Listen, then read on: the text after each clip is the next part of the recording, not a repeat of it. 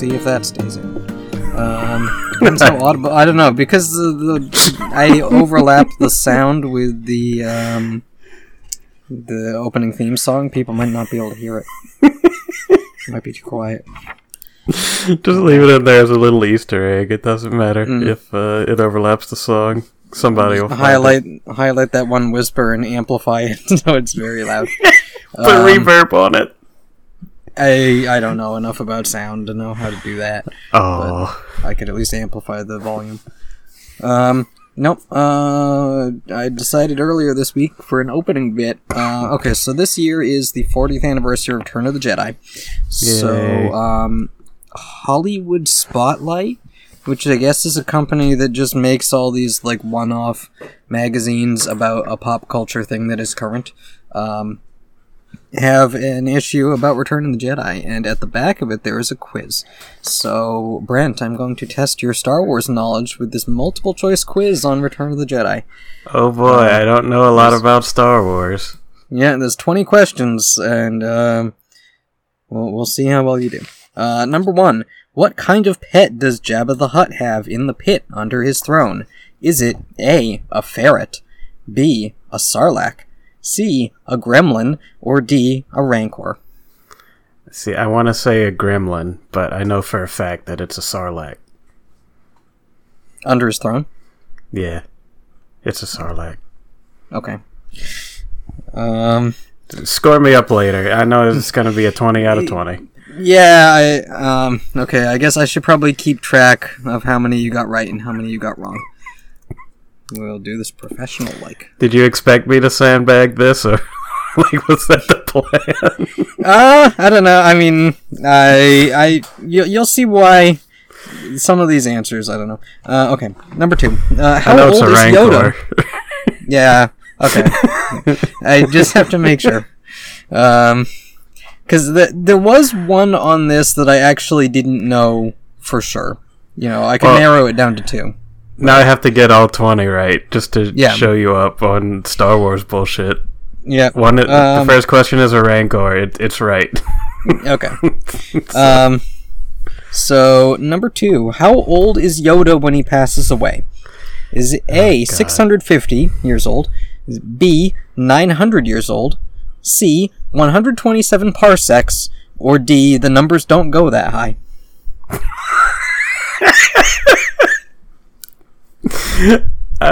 I'm not sure. I'm just going to say B. Okay. I have no idea if that's right. 900 is correct. Yeah, I'm a nerd. See, there's my nerd approval. Okay, well, yeah, now I won't track your answers correct because you're going for 100% and I can just tell you if they're right or wrong. Yeah. Okay, question number 3. Who says it's a trap? Is it A, Mon Mothma, B, George Lucas, C, Admiral Akbar, or D, Han Solo? I'm sure George Lucas said it at some point, but it's. I mean, I don't know. Might have been Richard Marquand decided to ad-lib that into the script. I see. If somebody asked me who the actor for Admiral Akbar was, I would not know. But yeah, that guy I just said. Yep. Question it's number 4. The meme. Who disguises themselves as a bounty hunter to infiltrate Jabba's palace? Is it A, Princess Leia, B, R2-D2, C, Lando Calrissian, or D, Jabba's disgruntled brother Phil? I would love to see Phil the Hutt. Yeah. Well, yeah, I mean, I guess we don't know if maybe he's very well disguised as a bounty hunter, and we don't know that Phil the Hutt is there.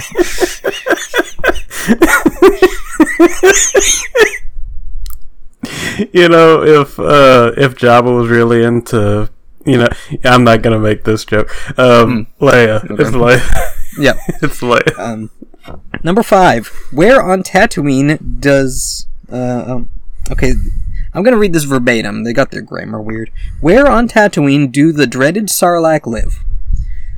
Is it A, Mos Eisley, B, Mos Espa, C, wherever they want to, or D, the Great Pit of Carkoon?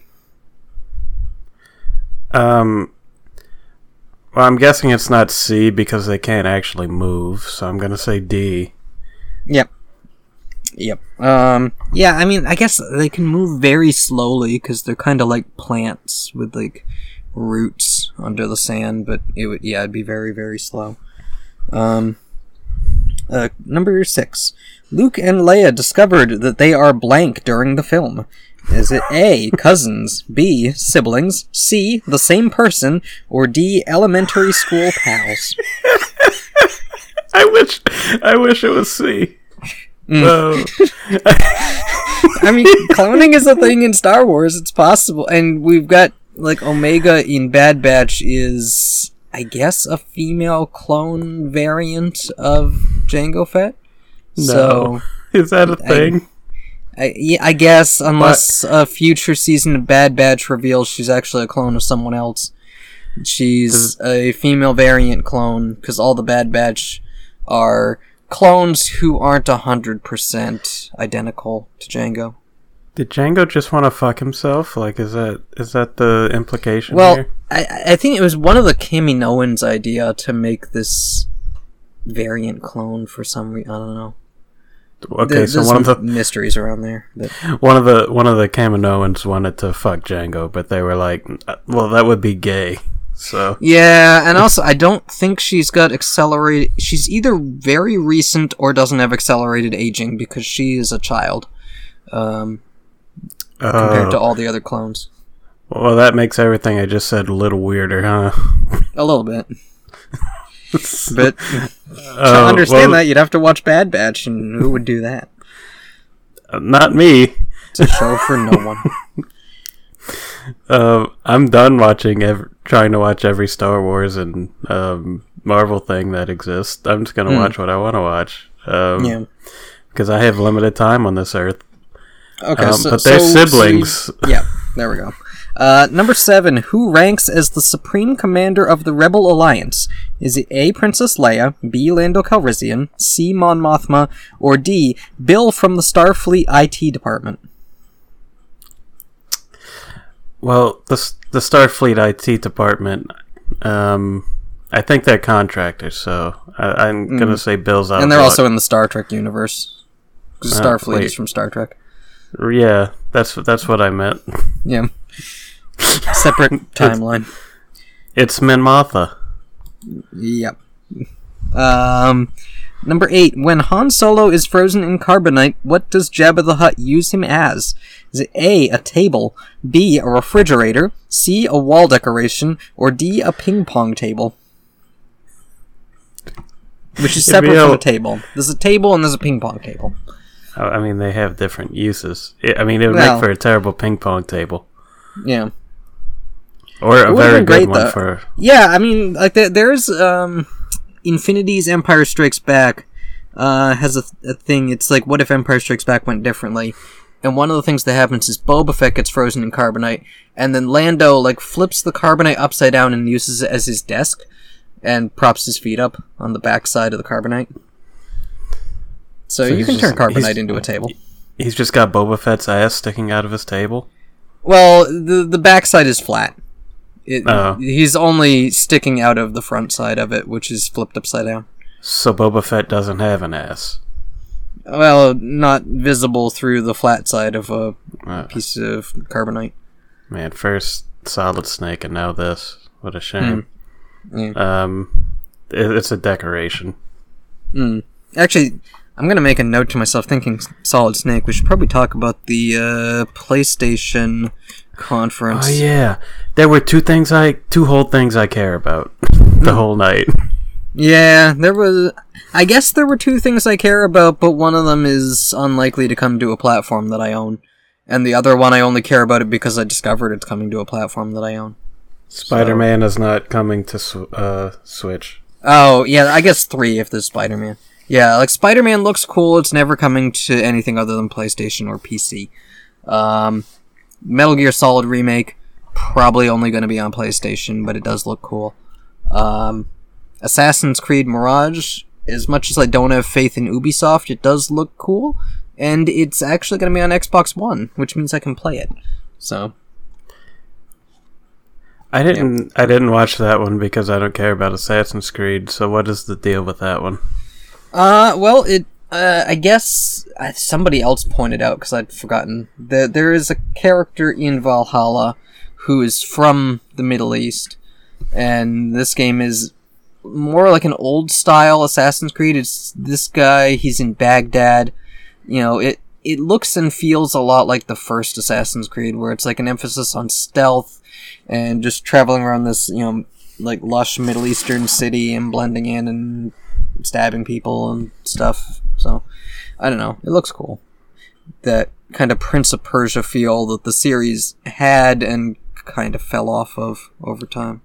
So they got so far away from their main gimmick that they can sell going back to it as like progress.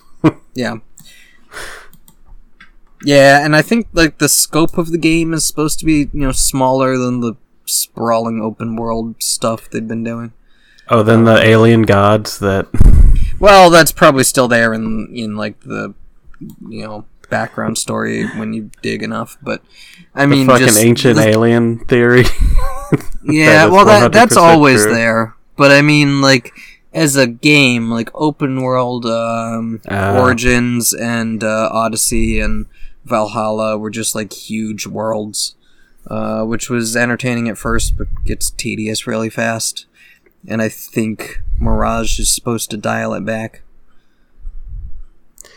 Yeah, I've let my distaste for open world games be very known. So, yeah. Yeah. I mean, plus I'm playing one right now, and oh boy. Yeah, I'm also playing one. But we gotta finish this quiz. So Han Solo in Carbonite. So we know he's not a table. He has a decoration. Yep. Okay, number 9. What do the Ewoks believe C-3PO is? A god, B, a demon, C, a hunk of junk, or D, a Jedi? Jedi C-3PO. He's a god. Yep. Or they think he is. Yep. Number 10. What species lives on Endor? Is it A, banthas, B, paparazzi, C, ugnaughts, or D, Ewoks? The only one of those that have a show. Yeah, the one from the previous question. Yes. Number 11. What is the name of the Imperial shuttle stolen by the rebels? Is it A, the Enterprise, B, just Imperial shuttle, C, X-Wing 1, or D, Tidarium? I don't remember if it had a name.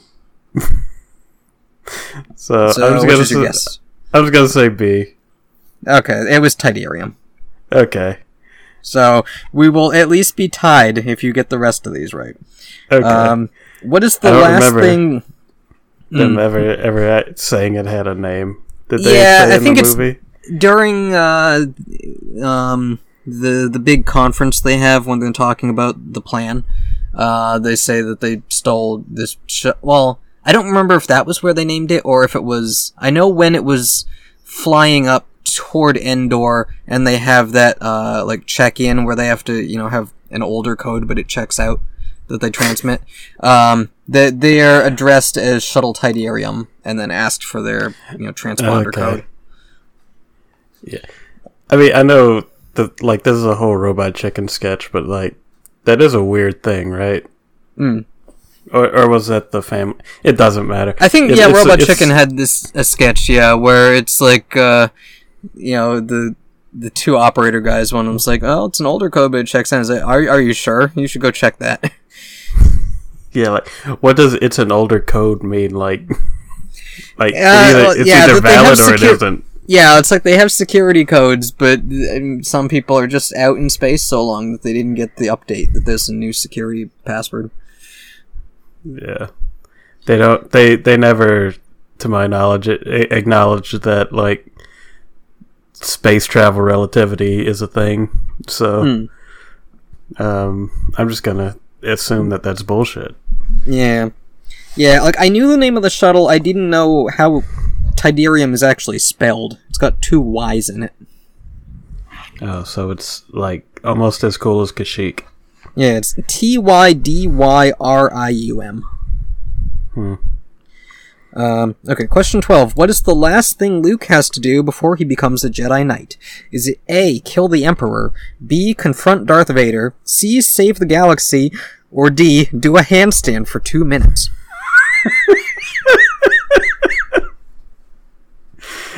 I believe it's confront Darth Vader. Yep. Yeah, as much as you would hope he could become a Jedi Knight if he do a handstand. Like, he did a lot of flips, but can he do a handstand for 2 full minutes? I mean, he did do the handstand while using the Force thing, I think. Yeah, and levitating a bunch of rocks till he got distracted. So I don't know if he did 2 minutes of that, or if it was like a minute 57. Question 13. What's the name of the Ewok that befriends Princess Leia on Endor? Yay! Is it A, Paddington, B, Junior, C, Chukka Trok, or D, Wicket W. Warwick? Yup, no. It's Wicket. It's... Yep, it's what you thought the gimmick would be, that every question's answer is Wicket. I was hoping. No, the gimmick is that every question has at least one bone stupid answer to it. See, you want to know why I was thinking that? Because earlier in the week, like the song just popped in my head, the Limp Wicket, which it's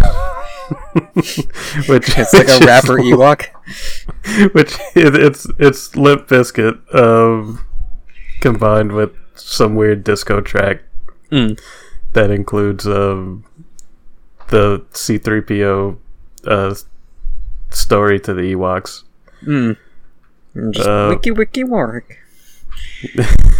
Yeah, I mean, kinda, yeah. Question 14. Who is Lando Calrissian's co-pilot in the Millennium Falcon during the attack on the Death Star?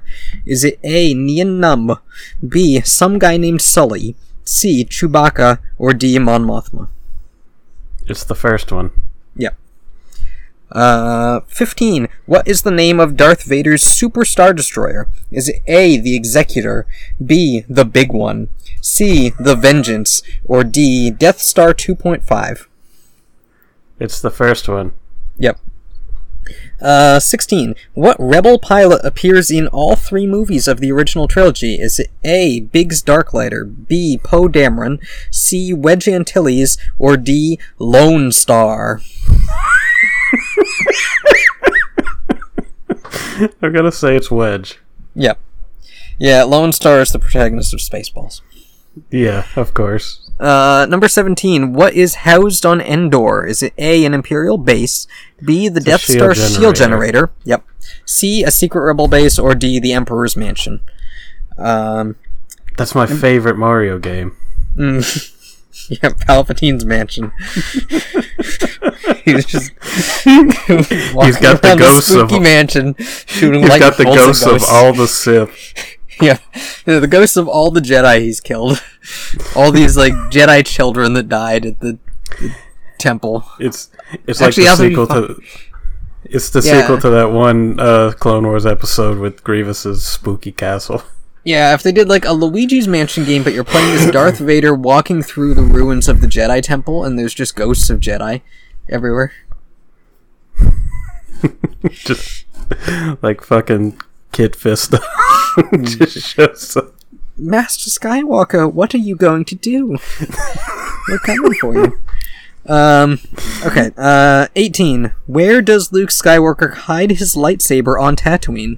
Is it A, in the Sarlacc pit, B, on Jabba's sail barge, C, inside his RV, or D, inside R2-D2? It's the last one. Yep. The RV is only in Empire Strikes Back, obviously. Yeah, and Spaceballs. Oh, yeah. Number 19. There's a cameo.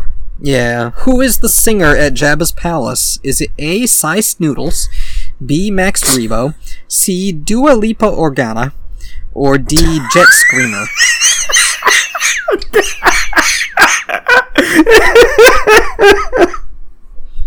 Dua Lipa Organa. That's a good one. Can you say those again? Because I was... Cy Snoodles, Max Rebo, Dua Lipa Organa, or Jet Screamer? I'm gonna guess It's either the first one or the last one, and I'm not sure which. Okay, it's the first one. That was my guess. Yeah. Yeah, I don't know who Jet Screamer is. That sounds like a Transformer. Okay, question 20, and this is the one I didn't get. Although I'd narrowed it to 2, and I just picked the wrong one. How many puppeteers did it take to operate Jabba the Hutt? Is it A is 2, B 20, C none, it was just one guy in a really big fat suit, or D 6? I'm gonna say A, and I'm probably wrong. Yeah, no, I guessed A and it's D. It was 6 people it took to operate Jabba the Hutt. That makes sense. Yeah, I figured it was either 2, like 1 for the tail, 1 for the head and arms, or it was 6. And yeah, no, it needed, probably, I guess, like a person for the mouth, a person for the eyes, 1 for each arm, and 1 for the tail. Yeah, that makes sense. So, yep. I got them all. It was easy. Jade is no longer the premier Star Wars expert on this podcast. Yeah. So, yeah, and I'm a master at lying, so I am a Sith. So should we get back to the PlayStation thing and talk about dragons and dogmas and stuff? Yeah. Dragon's Dogma 2 sure looks like Dragon's Dogma, except prettier because it's 11 years later. Yeah. Also, there was a giant booby woman with a weird face. It looked like a sphinx. And it might be that, but you never know. That was neat. It was like a 1.5-minute trailer of just like random shit to cool music. Like it's hard to. Oh, actually, we didn't even provide. So basic context is, there's no E3 this year, and PlayStation put out their presentation in late May instead of waiting until Summer Games Fest in June.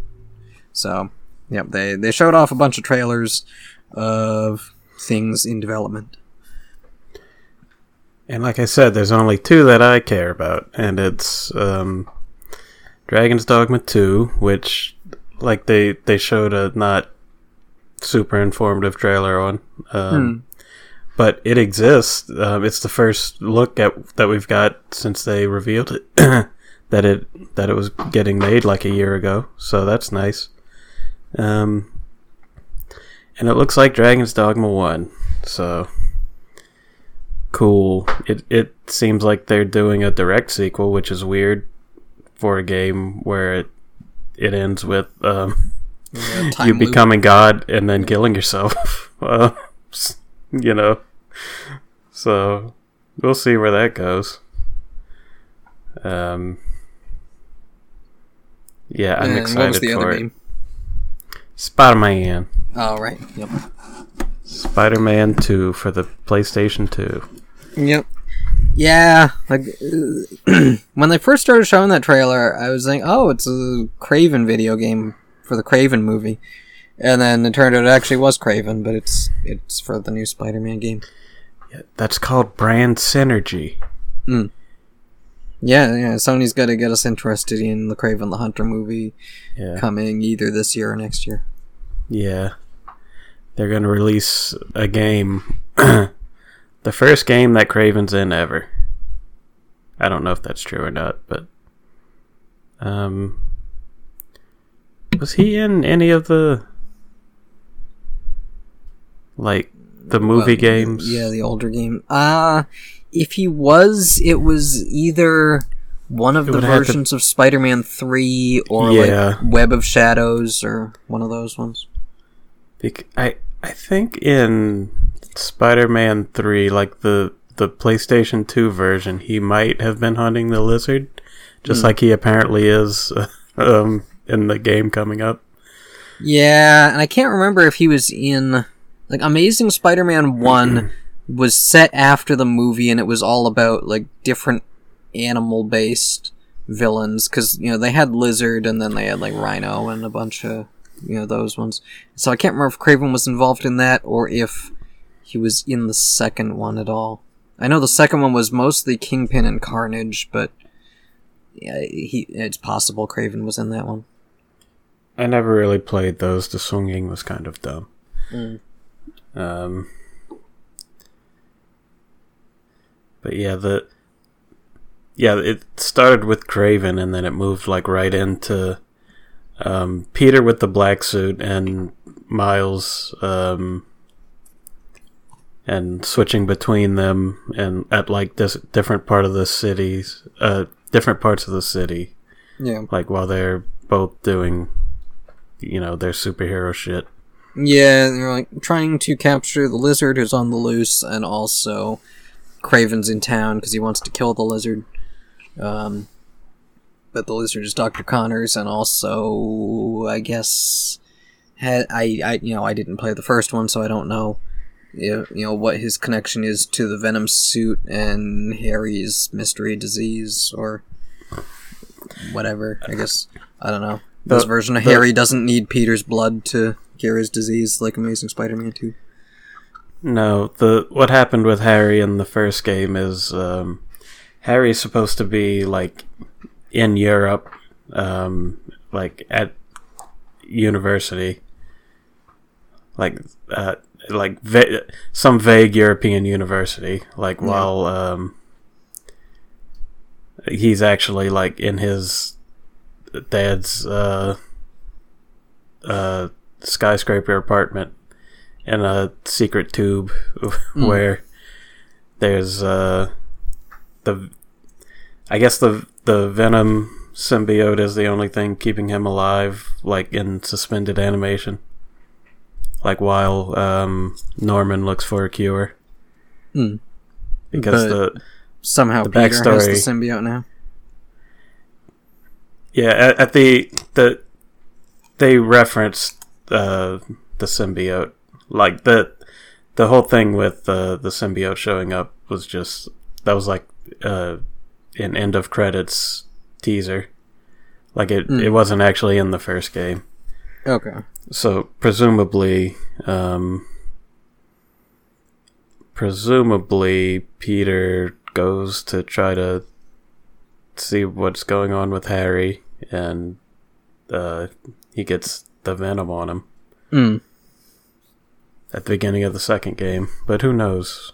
Yeah, I mean, from the voice, he was doing the like angry 90s animated version symbiote. They're doing the shocker type Venom. Yeah, which is cool. I very much enjoy that version. I mean, it does feel, from this trailer, it feels like that's like, the core of the game will be that, the symbiote saga, but I don't know.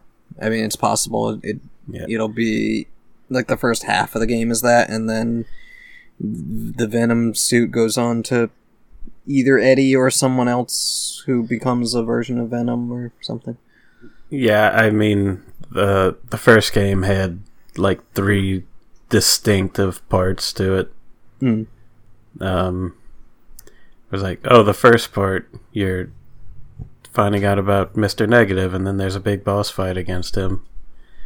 Then the second part, it's like the Sinister Six, where Doc Ock breaks them all out, and the third part is like the whole city going to shit, and Aunt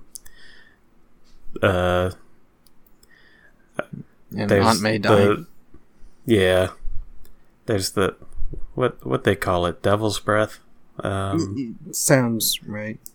Yeah, the Devil's Breath plague in the city, and the whole island of Manhattan is quarantined, and there's supervillains running around, and everything goes to shit, and Aunt May dies, and then Peter has a dramatic final boss fight against Doc Ock, who is his mentor, and yeah, so it's very possible that like Craven is just like the first act villain, and the rest of it is about Venom, and at the end, like, Norman might turn into Green Goblin or something. You never know. Yeah, because it felt like Kraven is just like a bit part, at least from this. Like he's being introduced as another threat on top of Dr. Connors has turned into the Lizard and Spider-Man has to rescue him. I wouldn't be surprised if Kraven is like the same as Negative Man or Mr. Negative. I forget which one it is. Mr. Negative. Negative Man is a Doom Patrol character. I knew it existed. Yeah, and probably also other things, but he is a character from Doom Patrol. Yeah, I wouldn't be surprised if he was this next game's Mr. Negative, where he's like the first act villain, and then everything kind of balloons out of there. Mm-mm. Like it does seem like they're setting up a boss fight where you play as Miles and beat up Venom Peter. Yeah, fight him in like a church bell tower and knock the symbiote off of him. Yeah, or I mean, it would be cool if they didn't do that, and if they could find an original way to beat him that doesn't involve the bells, but you never know. Yeah, I mean, traditionally it's either sonic waves or fire, so some version of that. Hopefully Venom is weak to electricity, because that would make it very easy. If Venom could beat Venom. Right, because his ability's called Venom, yeah. Which is still weird, by the way. Yeah, you'd think in a comic character universe where Venom has a distinct thing it refers to, that they wouldn't call another thing Venom. And you think, in a meta sense, like, if one of the most popular characters in the story is called Venom, they wouldn't name a thing of the new character that you're trying to set up Venom. Yeah, you have a new character in a black costume using a power that you call Venom, but it has nothing to do with the character named Venom who already exists and wears a black costume. Yeah. But yeah, I really want to play it. But it's not out yet. Yeah. And they also had a trailer for a remake of Metal Gear Solid 3 that's either called Metal Gear Solid Triangle, or it might be, I assume it's probably like Delta. There's like the Greek symbol Delta for, the third symbol. But it's a remake of Metal Gear Solid 3. The trailer was just a very like high-res, tracking shot through a jungle, and then Solid Snake shows up at the end. But, I mean, one, it's probably only going to be on PlayStation, and two, if Kojima Productions isn't involved, I can't imagine Konami's going to do anything good. They already tried with Metal Gear Survive and just, wasted the engine they'd been left with from Metal Gear 5. I feel like Metal Gear Solid 3 doesn't really need a remake either. Yeah. Yeah, it's already had, it's got the upgraded version. What was it? Subsistence. Like, I never played the original, but I've played the Subsistence version from the HD collection, and then they ported it to 3DS at one point, and it played well on there too. But yeah, it doesn't. I assume it's probably just they don't trust. Like, they don't have an original story idea. They don't want to hire anyone to come up with an original story idea. They're just going to take the most acclaimed of the series and then make it prettier. Yeah. The one with the least far-reaching implications, too. So they don't have to try to shove it into a bigger story. But yeah, I mean, it'll probably work. It'll probably be good, but like, yeah, I mean, like, I don't know if they're gonna be like, if they redo it in the style of 5, where it's an open world and has smaller missions and stuff, I don't know how that would work. Because 3 was, like traditional Metal Gear games, more, linear and story focused. Like, it's not the type of game or environment where you're supposed to just wander off and do side quests. Yeah, I feel like it's however they do it, it's gonna be bad and have a lot of bad monetization. Yeah. Because Konami. Yeah. But yeah, maybe I'll get proved wrong. Yeah, there's still just a lot of unanswered questions about what exactly this game is that they decided to announce. Yeah, like me personally, I just don't see the point because Metal Gear Solid 3 is already like pretty mechanically complex. Yeah. Like to the point where you could sell it now and people would still love it, I think. Yeah, I mean, and that's, the other, like, the good news part that they announced was that, at least on PlayStation, they're selling Metal Gear 1, 2, and 3 again. I guess they took them off at some point, but they're back on there. Although, I think it's still the original PlayStation version of 1. Like, it'd be nice if Twin Snakes got, a port of some kind.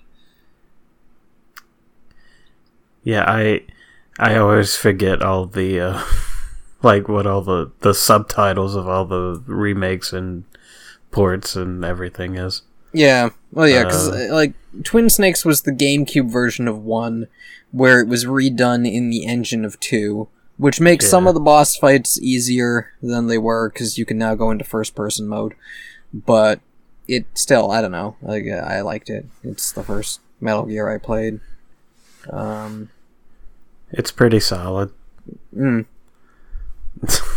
just... Thank you. Yeah. And I don't remember if there were any other games they talked about. A lot of them just went in one eye and out the other. Yeah. A lot of it was like indie games. From what I didn't look at every trailer. Like I didn't really rewatch the whole thing. I kind of just looked at a list and was like, what speaks to me? It was like Dragon's Dogma and Spider-Man. And that's about it.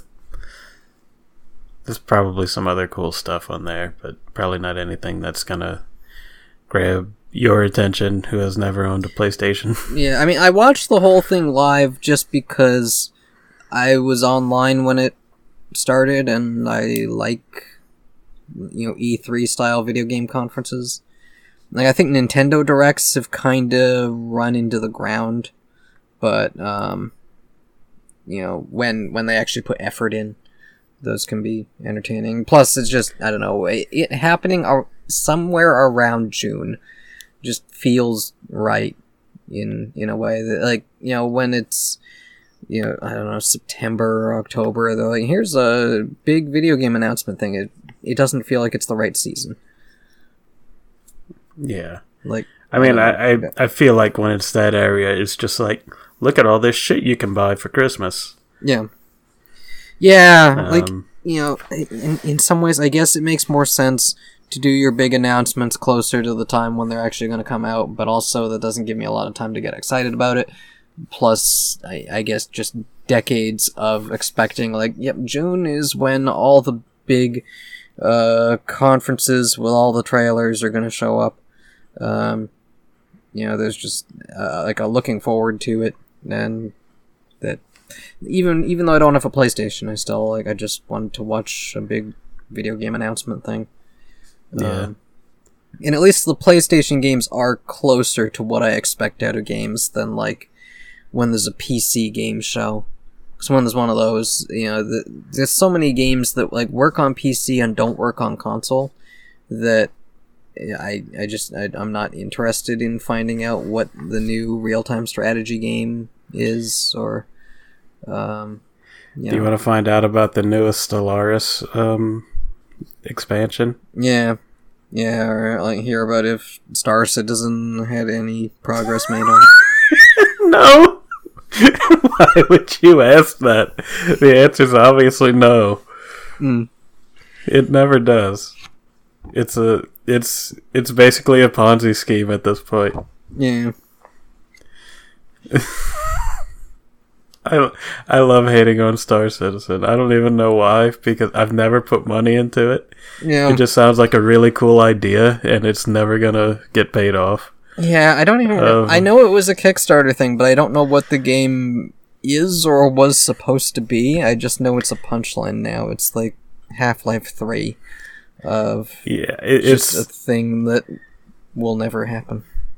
It's just supposed to be like a really like immersive, like living like space travel simulator kind of with like trade and like you can own your own starships and stuff. Like it's like an MMO kind of thing. Kind of. It's I guess somewhere like between an immersive an MMO and Second Life. Maybe. Yeah. I mean basically, yeah. Like the scope of it changes so much because all they do is add features that will never come to fruition. And that's why it's never coming out.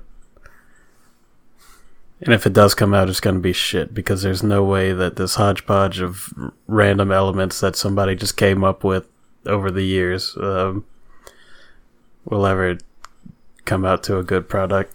Yeah, it'll just be like Duke Nukem Forever. Yeah. Where if it ever does come out, it'll be terrible. Which existed. Yep. Yeah, it did make it out of development hell. Yeah. And then everybody made fun of it and stopped caring about it after like 4 months. Yep. Yeah, that's the only way these jokes can die, is if they actually put something out and then everyone can just shit on it and be done with it. Yeah. Yeah, I mean, do you think anybody actually cared about playing Duke Nukem Forever? I mean, probably in the sense of, like, you know, someone who's nostalgic for the classics, hoping for another one of those. But, like, even... Like I've played the classic Duke Nukem games. They're just, like, worse versions of Doom. Yeah, it's like, Doom with crude humor. Yeah, like, anybody who says otherwise is just... They're nostalgic. Yeah, like they're just worse version of Doom with a admittedly funny voice. Yeah, it's Doom with quips and naked women, half naked women. Yeah, like naked women being eaten by alien pod things. Yep. You could pick up a turd. Yep. Why? Because it's funny. Yeah. It's allegedly funny. Yeah. Is that also the one where there's, like, cops that are pig aliens? I think so, yeah. Yeah. I think that was in Forever. Yeah. I don't know. I bought some, like, anniversary bundle thing that had, I want to say, like, 5 Duke Nukem games in it that all, you know, played about the same. They just had, like, different settings. Yeah. I had played Duke Nukem Forever because it was free with PlayStation Plus at one point while the PS3 was still around and kicking. And I played it about 45 minutes. And it was like, I could see somebody liking this, but I could never see me liking this. Yeah. Yeah, I've only seen reviews of Forever, and it just looks like kind of a crappy 3D shooter. Yeah. It's like something... like, an indie studio could make that today. And people would probably like it. but after waiting like 25 years or whatever it was, no, that shit doesn't fly. Yeah. I know 25 is an exaggeration, but... Yeah, so I guess, let's see, other video games. I have played more Tears of the Kingdom. I am getting to the point where I don't feel like I need to play it all the time. Like, I'll still keep playing it until, you know, I'm completely bored of it, but I don't want to play it, like, every minute of the day, like I was when it first came out. Did you build all the things? I mean, the things I build tend not to last that long, so I haven't really invested a lot of time in building things. I've gone to the 4 regions and beat the 4 temples and got all the sage powers. And I kind of looked ahead on like a guide to see how much more of the game there is, and there's still a bit. And if I do the next section in Hyrule Castle, I guess stronger monsters will spawn, so I'm kind of avoiding that and just looking for shrines and filling out the map and doing side quests. Like, the game is more fun as like a sandbox and a bunch of quests and stuff. Kind of like Skyrim, where it's like the main quest is there, but it's not really that compelling. I don't know. It's fine. The story is kind of batshit though when you like find out stuff, and I kind of just want to look up the ending just to see exactly where it goes, because I don't want to rush into it actually playing. But yeah, I guess, okay, so the story, since I know Eugene has played it, so this, I don't have to be as cagey about spoilers, and I know you don't care because it's just Breath of the Wild, but more. And I'm not gonna play it. Yeah. So let's see. It starts off, Link and Zelda are going beneath Hyrule Castle because this weird darkness called the Gloom has been spreading, and it's like infecting things, and it seems like Calamity Ganon's coming back. And they travel down and find like a shriveled up mummy looking Ganon being held in place by like glowing hand. And I can't remember how, somehow the hand, I don't know, Ganon breaks free. He wakes up, makes a big pit, Zelda falls in a big pit. Link tries to hit Ganon with the Master Sword, but Ganon corrupts the Master Sword, and, it's just like a stumpy hilt now. And Link's arm gets corrupted, but then this, like, glowing magic arm thing replaces his arm. And then, big disaster, suddenly there's, like, islands in the sky, and chasms going down into the depths everywhere. And Link wakes up on one of these islands in the sky, and finds out that the glowy arm that he has belongs to Rauru, who was the first king of Hyrule, and he's like a goat man. You're like introduced to your new powers and stuff. And then, so he gets down to the surface and finds out that there's like natural disasters going on everywhere. And there's these like crop circles that have, like a pool on each one, which turn out to be like teardrops from a dragon that is flying around Hyrule. And each one contains one of Zelda's memories, because you see in them that Zelda has been transported back in time to the time when Rauru was king and Ganon first got his Demon King powers. And long story short, Zelda gets the stump of the Master Sword sent back to her in time, and finds out she can regenerate it if she becomes a dragon. So she eats a magic rock and turns into a dragon, and sticks the Master Sword in her head, and spends like 10,000 years growing a new Master Sword, and now she's flying around Hyrule with this Master Sword in her head. And after you find that out, then that's where you get the Master Sword, so you get a second stamina gauge, and fly up in the sky and land on the dragon, and pull the sword out of Dragon Zelda's head. But she has no memory of herself, because that's a consequence of becoming a dragon. I guess by the end she gets better, but as of now, she is a dragon floating around in the sky. But there's all these appearances of someone appearing to be Zelda who's like causing trouble all over the world, even though everyone's like, why would Zelda tell us to eat these rocks that are infected with monster magic? That's weird. It's either Ganon in disguise or one of Ganon's lackeys in disguise, I think. So, feel free to tell me yes or no, but it sounds like everything just exists to explain, like, why the world is still shit. Like, why everything they did in the first game didn't make things any better. Yeah, I mean, I guess, like, not that much time has passed from the first game, so some things have started improving. There aren't any, like, insane machines left around the world, but, weird, like, people don't... Like, they talk about some things from the previous game, but other things, I don't know.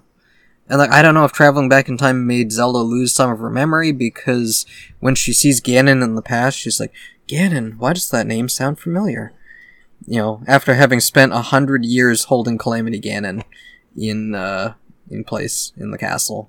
She's like, oh, Ganon, he sounds like he might be bad. I need to tell the king that this guy might be bad. And the king is like, yeah, I know he's bad, that's why I'm keeping an eye on him. But then Ganon kills the king's wife and steals her magic rock and uses it to get demon powers. As you do. Yeah. Yeah, I don't know, the story's kind of dumb. I zone out when it's happening. And then go back to just exploring around the world with my ghost Gerudo pal, Reiju. And yeah, we're just looking for dungeons and stuff. They won't let me dress in feminine Gerudo clothes in this game, which makes me sad. I have to wear Jade, the masculine ones. But are you saying that this game has a dungeon and a dragon? Yeah, it's got multiple dungeons and multiple dragons. Oh, man. Watsy should send the Pinkertons after them. Oh no! What a sad contemporary reference. Yeah, I mean, I'm sure Nintendo sent the Pinkertons after people too, so let them fight. Yeah. We'll see who's more litigious. It'd be like the wasn't there, like, when the YouTube copyright system first started, like, being a problem for people? Wasn't there a thing where people would, like, break copyright of multiple companies, so they would all fight over who gets the monetization from it? Yeah, I hadn't heard of that, but I wouldn't be surprised. So this would be like today's version of that. Yeah. Yeah, I'll just tell Nintendo and Hasbro that they've stolen from each other and let them fight it out.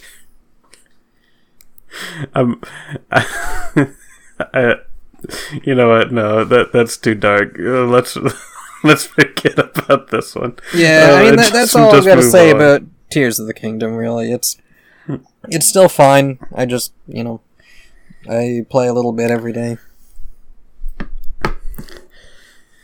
How did you get to touch the butt yet? Pick one. I guess. I mean, any butt. I guess maybe. Did you or did you not touch a butt? Not that I specifically remember, but I've been so many places and collided with so many creatures, I've probably hit one in the butt by now. Nice. I've definitely been on a boat, if that counts. Yeah. Okay. Yeah, we can go by Nemo rules. Yeah.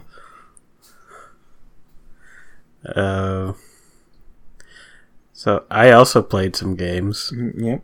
If you're done with Zelda TotK. Yep. No, yeah, we can get all the games out of the way. I played 3 games, actually. 3.5. They all start with a G. Yep. It's God of War. Prequel to Dad of Boy. Yes.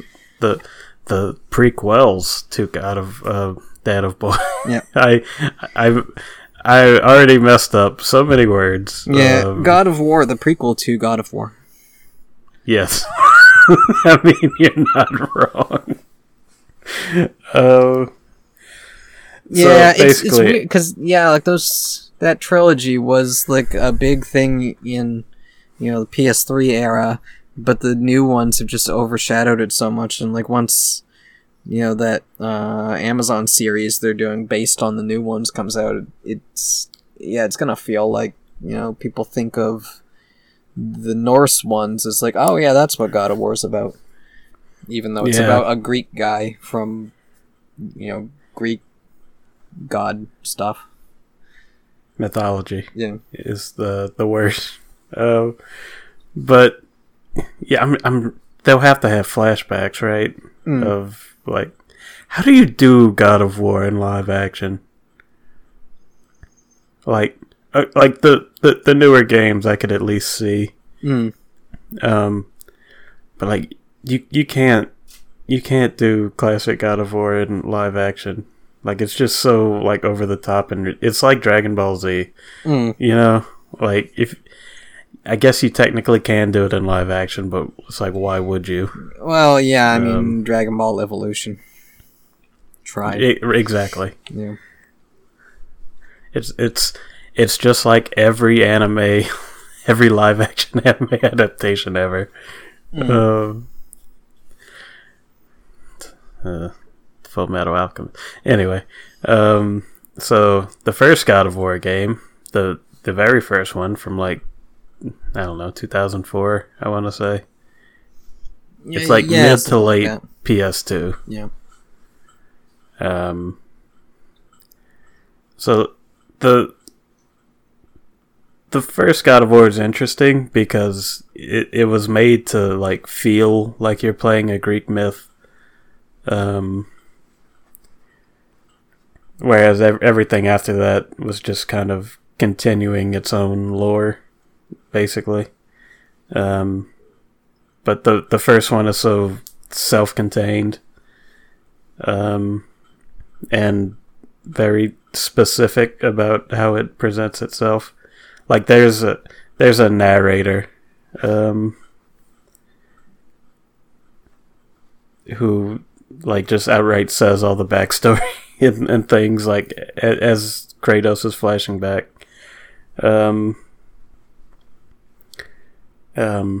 But anyway, you start the game as Kratos, just in a random fleet of boats that have apparently crashed somewhere. And the first thing you do is kill a bunch of zombies and kill a Hydra, which is one of 3 whole boss fights in the first game. And then the gods basically tell you, hey, you're doing pretty good. Go kill Ares, the god of war. And then Kratos, I can't remember specifically, but he probably just screams Ares at the top of his lungs in a rage, and then swims to Athens to kill Ares. Basically, the gods want him dead because he's been destroying too many cities that are dedicated to the gods. This one being Athens, obviously dedicated to Athena. So Athena basically guides you through all the classic, hack and slash adventure elements of the game until she's eventually like, hey, go to Pandora's temple and open Pandora's box so you can have the power to kill a god. And everybody listening can see the flaw in that plan, which is Pandora's box ends the world, right? And spoiler alert, it eventually does. So you know how I said there's only 3 boss fights in the whole game? The next one isn't for like... this is a short game. It's like maybe 7 hours long, and the second boss fight is like 5.5 hours in. So it's like they just drop you in, you kill a boss, and then you're just fighting zombies and sirens and minotaurs for like 7 hours. Then you get to Pandora's Temple, and yeah. See, like the trouble with explaining this game is that it's not plot heavy at all. It's just Kratos has a singular goal of killing Ares, and like the only caveat in that goal is get Pandora's box from Pandora's Temple, and then go kill Ares. So like explaining the plot is kind of useless. Yeah, just a bunch of action scenes until you kill the God of War and become the God of War. Yeah, it's mostly just character scenes of exploring Kratos' backstory, because they slowly reveal how he was a bastard. He's a complete bastard. He was like this military general who just murdered tons of people in war, and then like the one time he loses, he becomes a dick about it and was like, Ares, kill this guy so I don't die, and I'll be your servant forever. And Ares does it. He gives him the Blades of Chaos, which are those cool chain blades. If you've ever seen anything from God of War, it'll be very recognizable. And eventually, Ares gets Kratos to attack a town, and Kratos kills everyone in it. And it's only after he's killed everyone in it that he realizes that 2 of the people he killed are his wife and daughter. So that's like that's the tragedy of this, Greek hero tragedy that the whole game is setting up. About how Kratos was so blinded by his blah blah blah passion, blah blah blah murder. Yep. So now he's a bad guy. Yep. And now he's got no family to hold him back, and he's able to just murder and, no one to be accountable. I mean, that was basically Ares' whole reason for doing it, is like, look, now you don't have a family to hold you back. Now you can kill all you want for me with no... without stopping to think, oh, wait, he's going to kill me too, isn't he? Yeah. But I mean,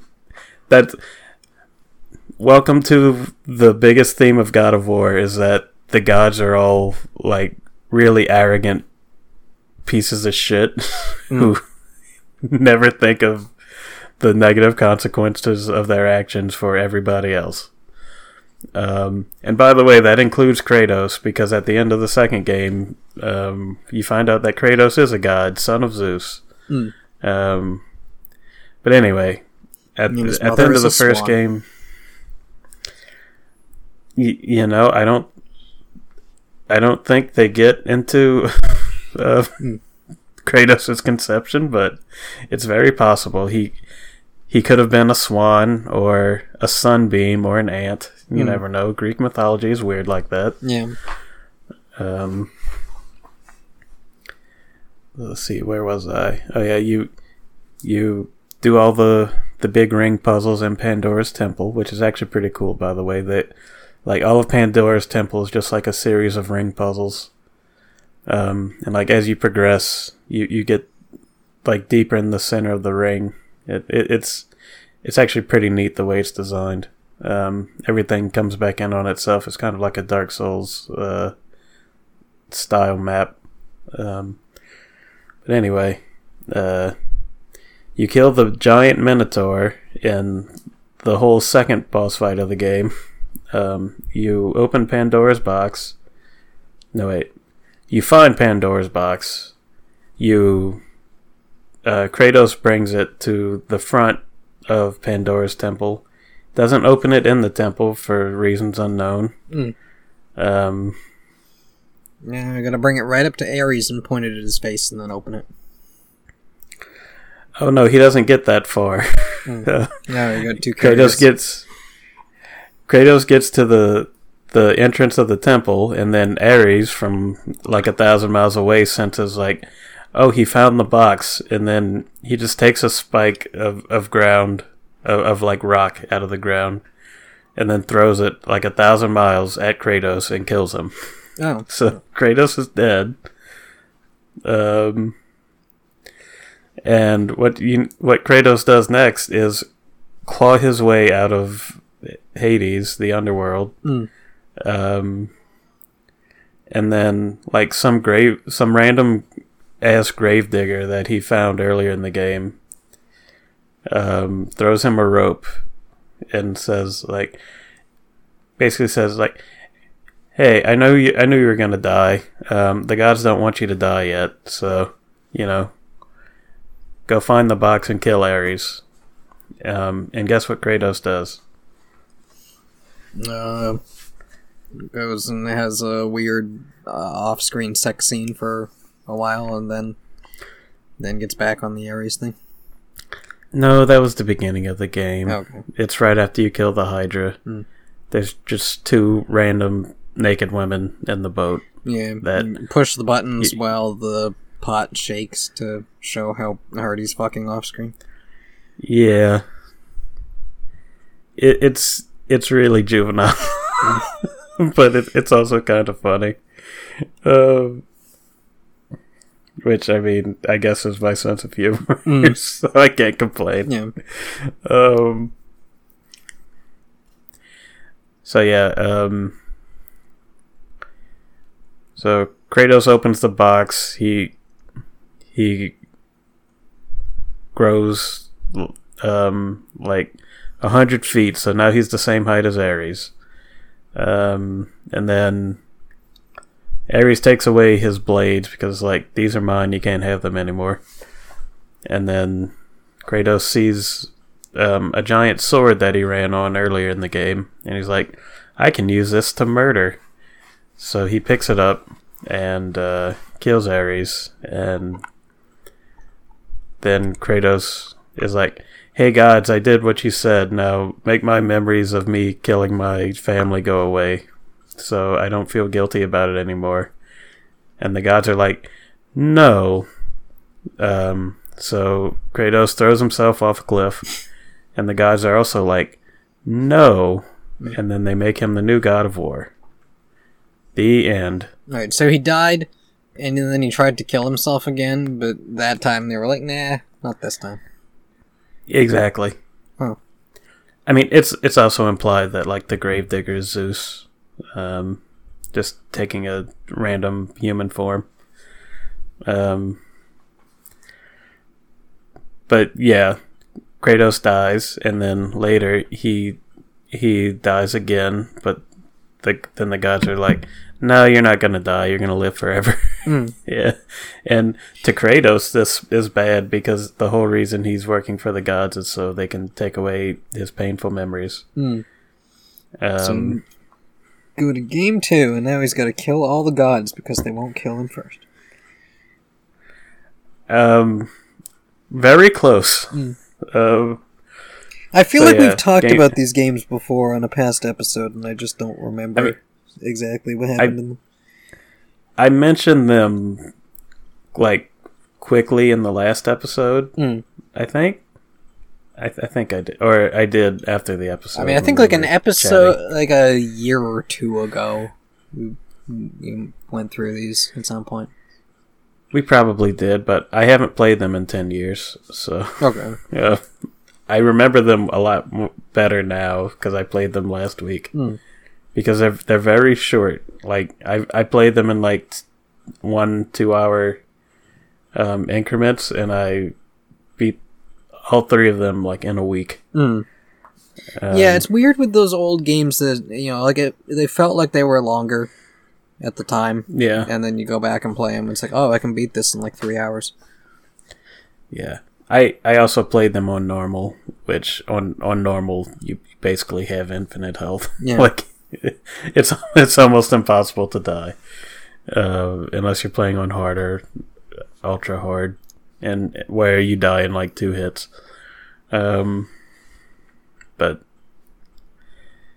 yeah, the first game is cool because it just feels like a Greek myth, with like all the he was so blinded by his fury and ambition that he killed his own family, and the gods being complete dicks 100% of the time.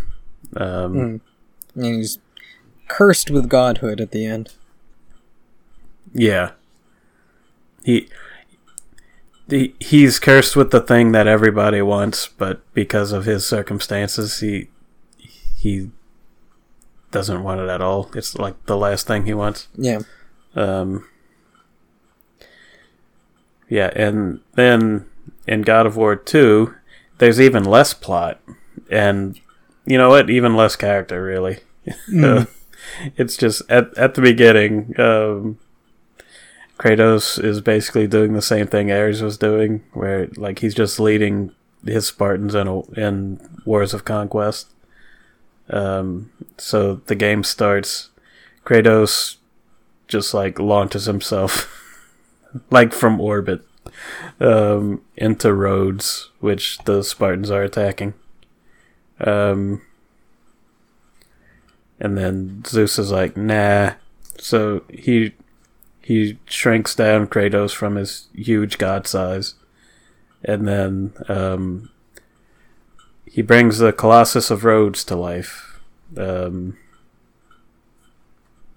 So now Kratos is running around the city fighting a giant statue. Yep. Every God of War game. Shadow of the Colossus. Yes, exactly. That's exactly what it is. Every God of War game starts with a very cool cinematic boss fight. Like up to God of War 2018. I haven't played Ragnarok yet, but I will soon. But yeah, so Kratos is now human sized, but still with god powers. Fighting the animated Colossus of Rhodes. At some point, he gets thrown across the city until it falls over.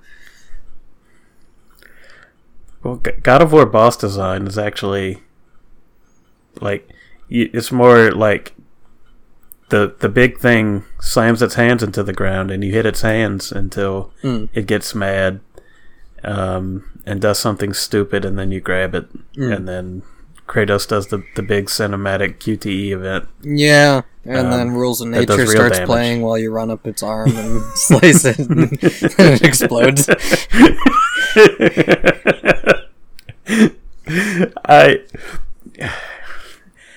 I'm actually kind of sad that God of War changed to like a character driven, because it would be such a great success for Revengeance.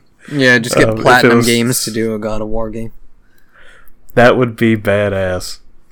If Platinum remade the first few God of War games, yeah, that might be my new favorite game series.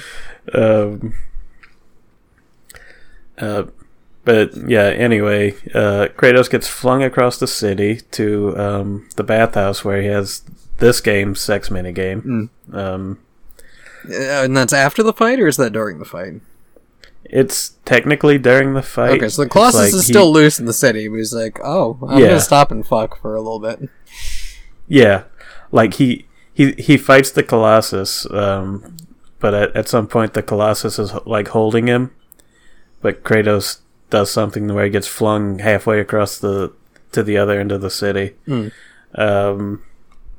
Then I guess these random women in the bathhouse are just like, I don't care that you just killed like 400 soldiers of Rhodes. You want to fuck? And then they do off screen again. Yeah.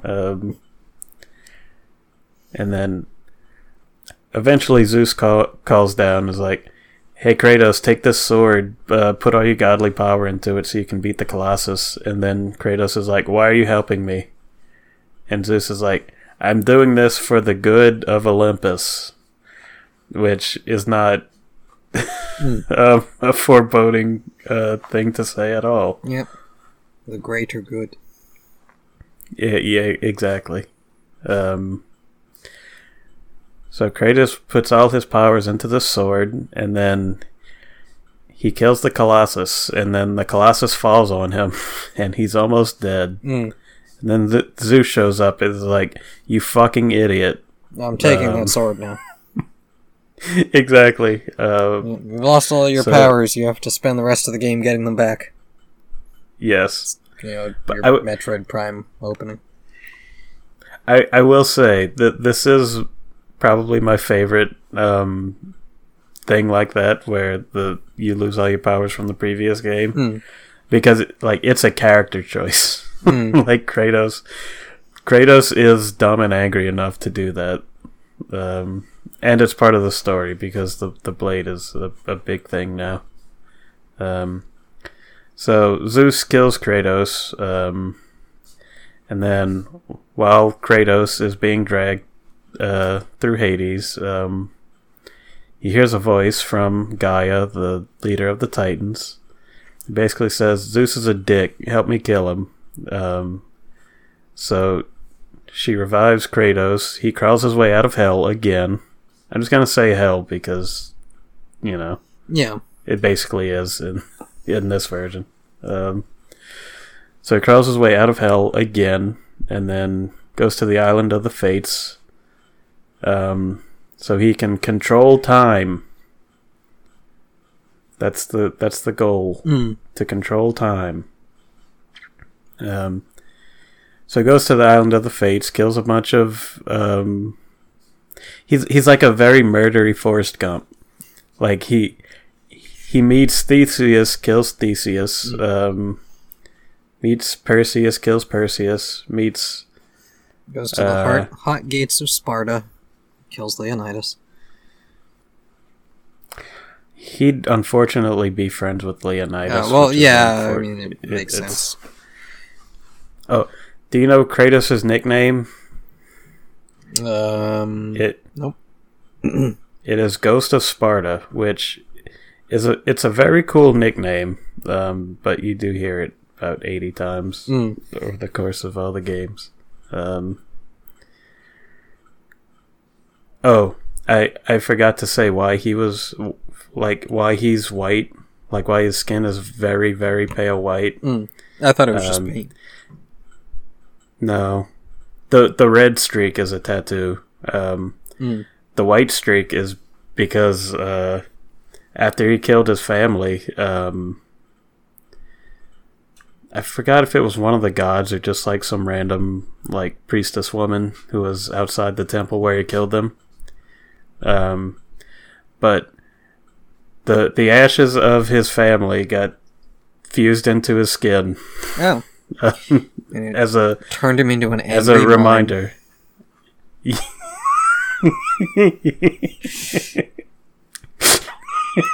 Yes. That's his Joker origin. Oh god. Kratos could be the Joker. He'd be the scariest Joker yet. Yeah, if you cross Joker with the Hulk. My favorite thing about Kratos is that he is literally too angry to die. Because he dies in every game, but just crawls his way out of hell. But yeah, so he kills a bunch of great mythological characters like Icarus for some reason. That's how you get the wing power up, where you can glide now. Yeah. Oh yeah, that's a good reason to kill Icarus. See him flying, him and his dad flying out of that prison, and you're just like, give me those wings.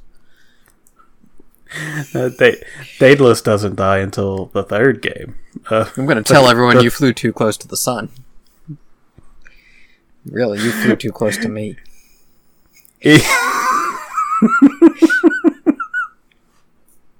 Icarus dies in the most brutal.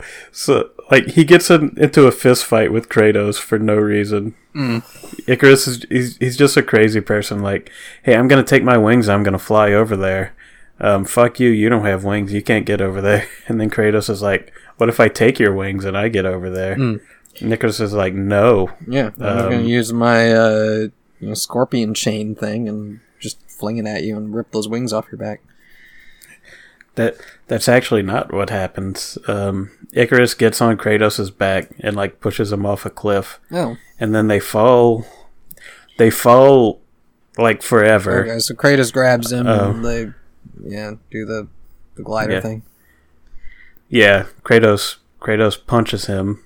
And then they fall to the bottom of the earth. Until you're Kratos tears his wings off in midair while they're falling, and they get to the bottom of the earth, and Icarus just falls forever. I guess. Yeah, when we get to the next game, he'll still be falling. That would be neat if there was a cameo of Icarus falling, but. No, Kratos just gets out and then he uses the wings and he flies to Atlas, who is holding up the world. And Atlas is like, hey, you're doing a thing for the Titans, so you can go back up. And then Kratos gets to the Fates, where he kills a bunch of people. He kills the Spartan general that he told at the beginning to go back to Sparta, who tells him that, hey, Zeus destroyed Sparta, and then Kratos is like, Zeus! And then he kills a Kraken, rides a Phoenix, gets to the Sisters of Fate. He kills them in a very ironic way, except the big fat one, who's just... she's all boobs and arms. Yeah, I'm saving her for the next sex scene. That would be a very long, tiring sex scene. That's the 6-hour sex scene from Atomic Heart. Anyway, so he kills the Sisters of Fate, and instead of going back in time to like stop him from killing his family, he goes back in time to the point where Zeus impaled him with the blade of Olympus. It's like, no, we're gonna fight now. And then there's a boss fight.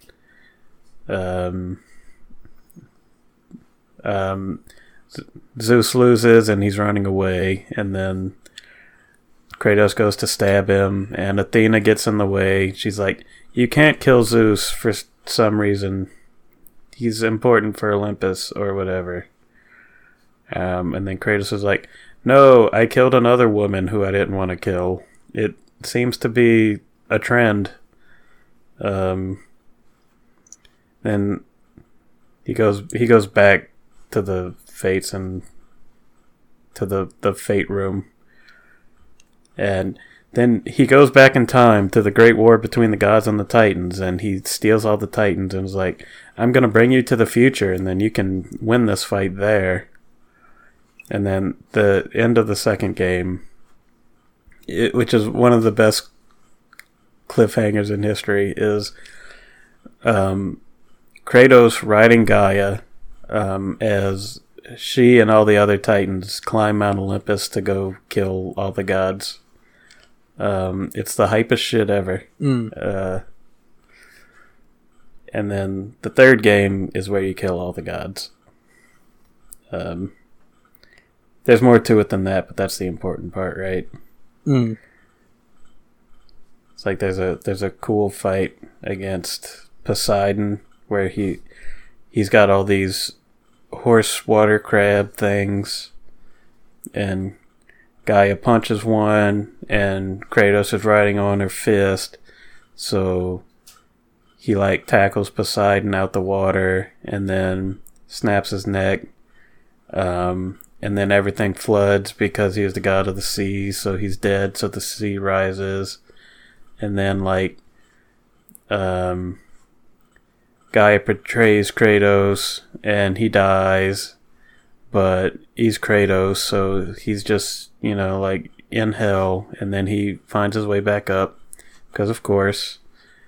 But now he lost all his superpowers again, so you gotta get him back. And then he takes Helios' head off, and you use it as a power-up. And then he cuts Hermes' legs off because he's really fast, and he has a big mouth. Let's see. What other gods do you want dead? I'll explain to you how they die. Let's see, which ones haven't been done? Was Poseidon already? Yeah, he got his neck snapped.